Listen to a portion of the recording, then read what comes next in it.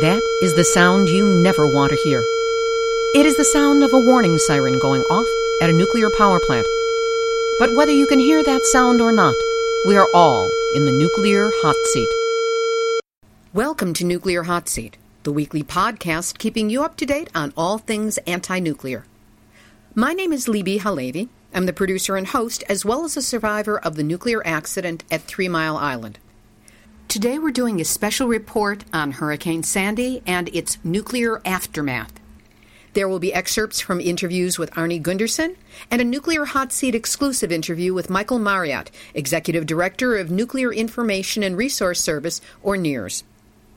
Today is Tuesday, October 30th, 2012, and here is the week's nuclear news. While there was nuclear news elsewhere in the world, here in the States we've been riveted by Superstorm Sandy. As the hurricane took shape and gained power last week, we in the nuclear-free movement became aware that 12 nuclear power facilities stood in the path of Sandy and were possibly going to be impacted. The 12 were and are Brunswick in North Carolina, Surry and North Anna in Virginia, Calvert Cliffs in Maryland, Salem, Hope Creek, and Oyster Creek in New Jersey, in Pennsylvania, Peach Bottom, Limerick, 3 Mile Island, and Susquehanna, Indian Point in New York, Millstone in Connecticut, Pilgrim in Massachusetts, Seabrook in New Hampshire, and Vermont Yankee in Vermont. Now, the Nuclear Regulatory Commission does not have a policy of ordering shutdowns or reductions in capacity in advance of massive storms. In fact, the NRC has no blanket protocol for these situations, period. By Monday morning, October 29, regulators from the NRC agreed to dispatch extra inspectors to nuclear plants in harm's way. They even gave the inspectors satellite phones to use. But they left it to private nuclear utility operators to decide what would be done in advance to prepare for the predicted natural disaster. Protecting people and the environment, indeed. In advance of Sandy making landfall, on Monday, October 29, nuclear consultant Arnie Gundersen of Fairewinds.com was interviewed for Democracy Now! By Amy Goodman. He discussed the possible impact of the storm on these 12 nuclear facilities. I think the industry should preemptively shut down plants in the storm's wake, but it's not going to solve the entire problem. It's really likely that the grid, the electric grid that's out there, will collapse, and these plants will become islands, electric islands, and they'll have to rely on their diesel generators to provide power. A bunch of these plants are in refuelings right now, and when you're in a refueling outage, you are not required to have all your diesels running. You can be tearing apart one and only have one diesel available. So the concern is that should they lose offsite power, all of this heat needs to be removed, and you're relying on just one diesel to keep the nuclear reactor cool. The biggest problem, as I see it right now, is the Oyster Creek plant, which is on Barnegat Bay in New Jersey. That appears to be right about the center of the storm. Oyster Creek is the same design, but even older than Fukushima Daiichi Unit 1. It's in a refueling outage. That means that all the nuclear fuel is not in the nuclear reactor, but it's over in the spent fuel pool. And in that condition, there's no backup power for the spent fuel pools. So if Oyster Creek were to lose its offsite power, and then frankly that's really likely, there will be no way to cool that nuclear fuel that's in the fuel pool until they get the power reestablished. Nuclear fuel pools don't have to be cooled by diesels per the old Nuclear Regulatory Commission regulations. I hope the Nuclear Regulatory Commission changes that and forces the industry to cool its nuclear fuel pools as well. This time of year, there's a lot of power plants in refueling outages, and all of those plants will be in a situation where there's no fuel in the nuclear reactor. It's all in the fuel pool.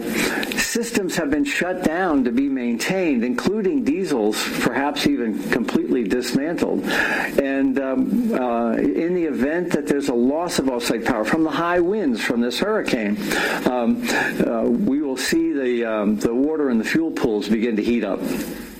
Amy Goodman then cited Neil Sheehan, a representative of the U.S. Nuclear Regulatory Commission, who said in a press release, "These plants have to be able to withstand all sorts of natural phenomenon, earthquakes, severe flooding, tropical storms, lightning storms, tornadoes.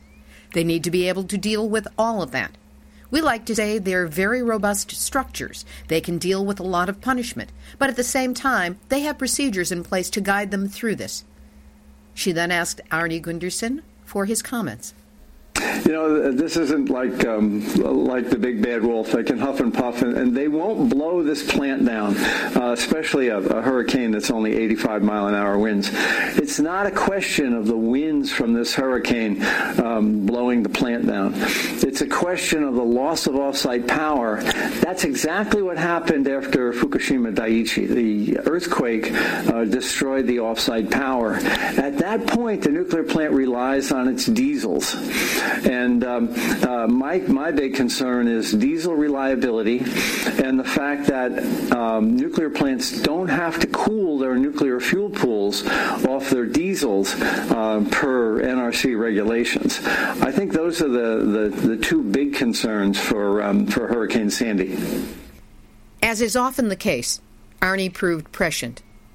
As Sandy advanced and made landfall, the first reactor to show problems was Oyster Creek in New Jersey, only 15 miles north of Atlantic City and 60 miles east of Philadelphia. Oyster Creek's 47-year-old design requires massive amounts of external water that must be actively pumped through the plant to keep it cool. Even when the reactor is offline, as was the case on Monday, water must circulate through the spent fuel pools to keep them from overheating, risking fire and airborne radioactive contamination. An alert was declared at 8:45 p.m. Eastern Time on Monday because of a storm surge above criteria for cooling water intake system.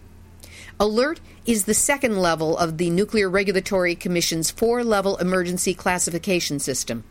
It indicates, quote, "Events are in process or have occurred which involve an actual or potential substantial gradation in the level of safety of the plant." By way of reference, a 4th level, a general emergency, indicates substantial core damage and a potential loss of containment, which has only been called once in our history, and that was at 3 Mile Island. This second level of the NRC is usually referred to by them and by the media as the second lowest level, a linguistic wording intended to keep people calm when in truth it's number 2 on a 4-point scale, meaning you're already halfway to kiss your ass goodbye. In one of the great numbnuts moments surrounding Sandy, an NRC spokesman said that since Oyster Creek was already shut for refueling, Exelon could use water from the fire hose to cool the spent fuel pool if necessary. That's like using a garden hose on a forest fire, guys, not exactly what the job requires.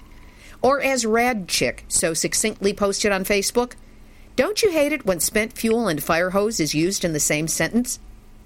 Last night, a plant spokesperson for Exelon said that a further rise in water to 7 feet could submerge the service water pump motor that is used to cool the water in the spent fuel pool, potentially forcing it to use emergency water supplies from the in-house fire suppression system to keep the rods from overheating. In other words, the fire hoses. Exelon spokesman David Tillman said he did not know whether the service water system was operational last night. If you don't know, who does? On Tuesday, an NRC spokesman said that levels overnight reached a peak of 7.4 feet, apparently above the stated threshold of 7 feet. He said that the company had moved a portable pump to the water intake structure as a precaution, but said it has not needed to use it, to which we add, yet. Federal Emergency Management Agency, FEMA Administrator Craig Fugate, said on the Today Show, "Right now there is no imminent threat of releases. There's no protective actions around the plant." Exelon also said in a statement that there was no danger to equipment and no threat to public health or safety. I believe that's something akin to what they said on the Titanic as well. This morning, to get an unvarnished perspective on how things stand, I spoke with Michael Marriott, Executive Director of Nuclear Information and Resource Service, in his office in Washington, D.C. Michael, you're on the East Coast, and we've just come through what seems to be the worst of Sandy. How did the nuclear plants do? Well, the most serious problems, I think, occurred at the Oyster Creek reactor in central New Jersey. It was very close to where Sandy made landfall, and an alert was declared there late last night because the storm surge was larger than the plant was designed for and had the potential for causing problems with the plant's service water intake system. And what that system is how the reactor actually brings in water for cooling the plant. So it's a very vital system. We don't know the extent of any damage to this system. Oyster Creek has actually been shut down for about a week or so for other issues, although it still needs cooling water. Anyway, we don't know the extent of any possible damage to the system. We haven't heard of any problems with cooling the reactor at this point, but the information coming from the Nuclear Regulatory Commission has been pretty sketchy. We haven't seen any information from the utility involved. So they're needing the power there. The reactor is offline, but the power is needed to run the cooling system for the spent fuel pool. Is that correct? Well, it's needed to run the cooling system for both the reactor and the fuel pool. That's correct. Even though a reactor is shut down, it can still overheat very quickly without cooling water. It needs, there has to be a continual flow of cooling water for quite a long period. This is a very vital part of the plant. As I said, we don't have any indications that the cooling water has been cut off to the plant, but they did have to declare an alert. Which is the second level. It's a four-step thing. It's 4 steps, and this is up from 1 to number 2, which is the unusual event, to number 2, which is alert, which right. I love the way they always frame it, that it's the second lowest as opposed to it's third from the top. That's right. Well, the NRC's classification system is pretty inadequate at really telling you what the risks are. In fact, initially they declared an unusual event, and then about an hour later they had to declare an alert.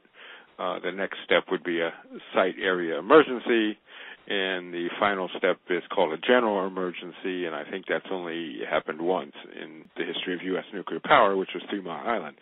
So we're nowhere near that we know of with Oyster Creek or any of the other nuclear reactors, because I understand that several others were impacted by the storm.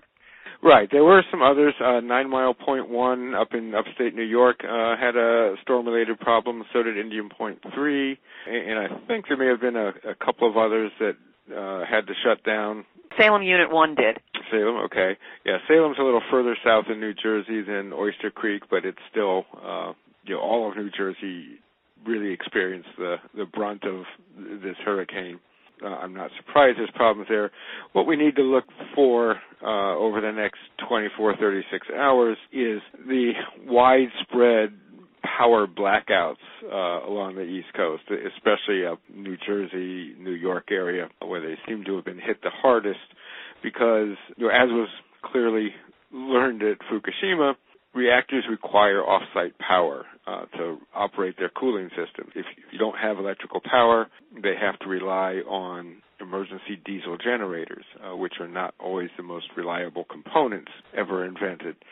And so you really don't want to have to run reactors on these diesel generators very long. And some of the reactors, when they are taken down for refueling and the fuel is moved out of the reactor and into the fueling pond, isn't that a time when also sometimes repairs are taking place on the diesel generators as well? Yeah, sometimes they work on generators. Typically, a reactor will have at least 2 generators, each one capable of powering the entire reactor. They're not supposed to have both of them out at one time, although it has happened on numerous occasions over the years that a plant has had both of them out at one time. But anyway, this is what we'll have to see. We don't have information here right now as to how many reactors may right now be operating on diesel power, nor do we have a sense yet, especially in the harder hit areas to the north of us, how long power is going to be out. Most reactors on the East Coast continued operating all the way through the storm, and they are putting out power and certainly it'll be a high priority of the utilities to restore power to their reactors, probably before they restore power to regular customers. Again, we just don't have a sense this afternoon of how long that could be a problem, so that would be the thing to watch for, again, over the next 24 hours or so. So we're not necessarily out of the woods with this? No, we're not out of the woods. There remains the possibility of problems. Certainly the people around Oyster Creek are not out of the woods because only 7 of their 43 emergency sirens are operating right now. Was that a function of the storm taking them out? Or was this pre-existing? No, this is certainly a function of the storm. We're not clear why, though. The sirens should not require power to operate. They should have a backup power source, so it's not clear to us why so many are out, but it is definitely related to the storm. That part of New Jersey was hit pretty hard. They were slammed. Yes. If the NRC were to take any steps to, other than shutting down all the nuke plants, which of course would be the greatest safety step they could take, but in lieu of that, if they could take additional safety steps or mandate them for the nuclear industry, what steps would you like to see them take? First of all, this particular hurricane was a long time in coming. We all knew it was coming. Everybody had time to prepare. But the most important things to prepare are things that the NRC has not yet done. One of them is a direct lesson from Fukushima, is to bolster the reactor's ability to withstand loss of power, for an extended loss of power. Right now, the reactors can run on battery power for about 4 hours or so, which is not nearly long enough, and then they need those diesel generators. Since generators are somewhat unreliable, at Fukushima they all ended up underwater and didn't work at all. We really need stronger backup systems. This was a recommendation from the NRC's own Fukushima task force, and it has not been implemented yet. Another problem for reactors like Oyster Creek, which is a GE Mark I reactor. It's a Fukushima clone reactor, basically. It's also the oldest reactor in the United States, by the way. They need to have filtered venting systems that would at least allow them to vent the containment to prevent the kind of hydrogen buildup that blew up the Fukushima reactors. Now, this is not a cure-all because what a filtered venting system means is that they're releasing gases from inside the containment. These gases are radioactive, and the hope is that the filters will prevent some of that radiation from getting out. But just some of that radiation. Right. They're not 100% perfect by any means. Our belief is that, and we've testified to this effect before the NRC, is like putting a Band-Aid on a broken leg, on a cut on your broken leg. It's really not that effective. These reactors should have been closed after Fukushima, these older GE reactors, and they should be closed now. But to the extent that they aren't closed, they should at least pony up the money to put in these venting systems, and that has not been required yet by the NRC. There are other things that have not been done yet. One of the big ones is seismic issues. Like I said, the hurricane, we've had several days advance notice, and utilities were able to pile up sandbags and, do whatever sort of flood protection measures they needed to do. Earthquakes don't give you that kind of advance notice, and yet, as a result of last summer's earthquake in Virginia, which exceeded the design specifications for the North Anna Virginia reactor, the NRC is, to its credit, requiring reactors to take another look at their ability to withstand earthquakes, but to the agency's detriment, they're not doing it very quickly. And it sounds like they're asking them to look at it, but not necessarily act upon it immediately. They will have to act upon it eventually if they're found that conceivable earthquakes could exceed design specifications, but it's just not quickly. Michael, any last thing you'd like to say regarding Sandy and the nuclear situation in the wake of this horrific storm? after every disaster, we often have to say, well, we lucked out this time. Wasn't quite as bad as it could have been. One of these times, we're not going to be able to say that. And that's why we need to close reactors and take the steps necessary to bring about an energy future that's both nuclear-free and carbon-free. As the storm moved on, carrying its destruction further inland and leaving the battered citizens of the East Coast to take account of the destruction, Arnie Gundersen again appeared on Democracy Now! With Amy Goodman to give us a sense of what we still face in the wake of Sandy. Of course, the problem is that Salem and the Oyster Creek plant, which we just talked about, were in a refueling mode. And what that means is that all of the nuclear fuel is not in a nuclear reactor, it's in the spent fuel pool. And when you lose off-site power, you can't cool the fuel pool. So I suspect in the next couple of days we're going to see reports of the fuel pool is heating up because they were unable to cool the spent fuel pool. So here's the rest of the Sandy nuclear scorecard as it exists according to the NRC as of 5 p.m. Pacific time on Tuesday, October 30th. In addition to all the rest that you've heard about Oyster Creek, 36 of 43 emergency warning sirens in the emergency planning zone have failed in the last 24 hours.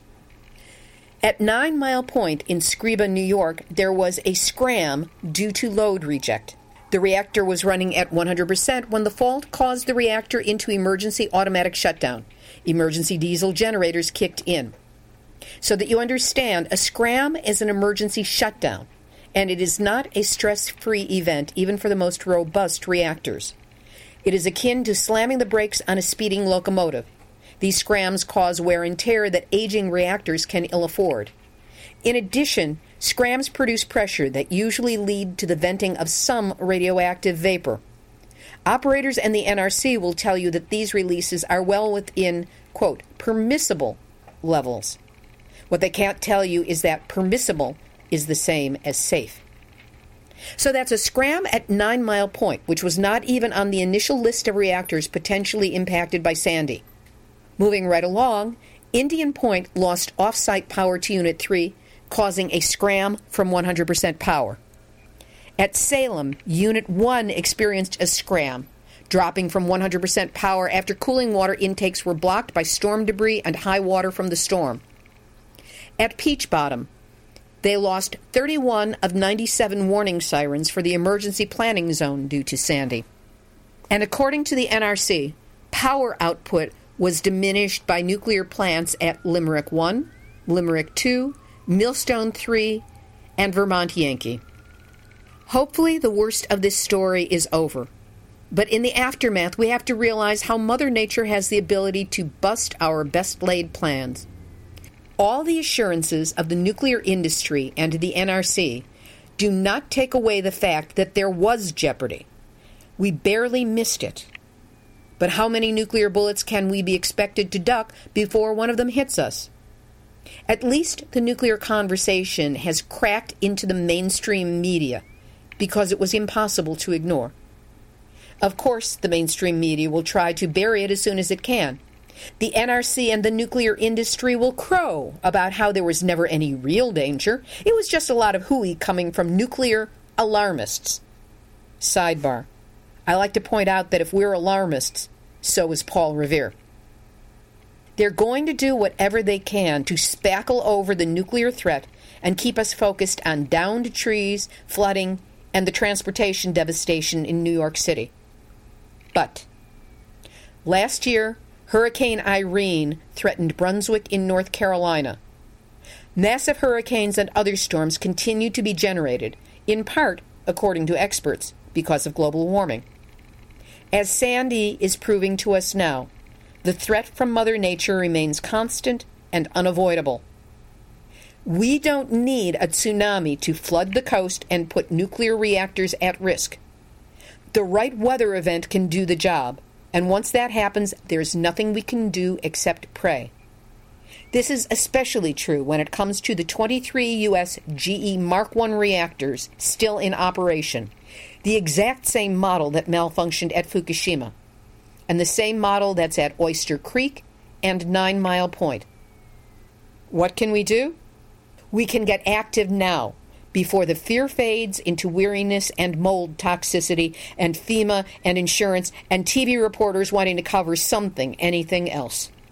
We need to be proactive as a movement and harness this window of awareness to push for an immediate shutdown and dismantling of nuclear power facilities, especially the GE Mark Is. What can you do? Post in the comment sections of stories about Sandy. Keep it in the news. Keep the nuclear issue front and center. Call newsrooms and tell them that the big bullet that got ducked was nuclear, and there's no guarantee that we'll be that lucky the next time. Tell them there are Pulitzers hiding in this story, because there are.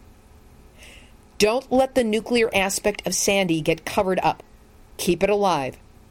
As any marketer will tell you, fear is a great motivator of action. Sandy made people afraid of nuclear. Let's not let them forget.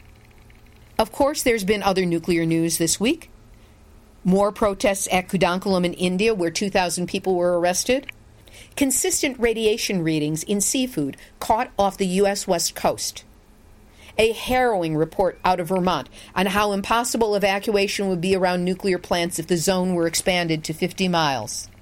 And in Japan, TEPCO is struggling to find space to store tens of thousands of tons of highly contaminated water from Fukushima Daiichi, water that was used to cool the broken reactors, but the space is dwindling. I'll post links to these stories on the nuclearhotseat.com/blog page so that you can keep up with the week's information. That will be there along with a link to this recording. I want you to know that material for this special podcast was gathered from Democracy Now!, Fairwinds.com, Greg Levine on Capitoilette.com, of course the ever-dependable ENEnews.com, as well as Reuters, Bloomberg, and many forwards from my Facebook network, including the Coalition Against Nukes, Radchick Radiation Research Mitigation, and NEARS.com. This has been Nuclear Hot Seat for Tuesday, October 30th, 2012. You can find our episodes posted on nuclearhotseat.com/blog, on the Facebook Nuclear Hot Seat pages, both Nuclear Hot Seat and Nuclear Hot Seat Group, and on iTunes podcasts, where you can subscribe for free. Share us, link to us. This is the activist voice on nuclear issues, so use us as the resource we are.